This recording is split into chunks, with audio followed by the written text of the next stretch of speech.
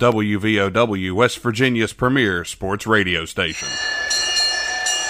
This contest is scheduled for one fall.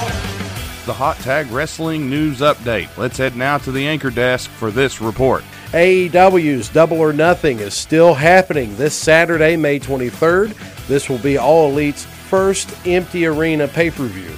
Officially, Jon Moxley is defending the AEW title against the Dark Order's exalted leader, Brodie Lee, and that's your featured confrontation for the evening, but it doesn't feel like the main event. That feels more deserving of Cody Rhodes versus Lance Archer, with Jake the Snake Roberts and the Enforcer Arn Anderson at ringside. Seems like a bigger deal to me. I say Moxley retains and Cody will be crowned the new AEW TNT Champion. Also, WWE Hall of Famer Mike Tyson is advertised to present the title to the winner.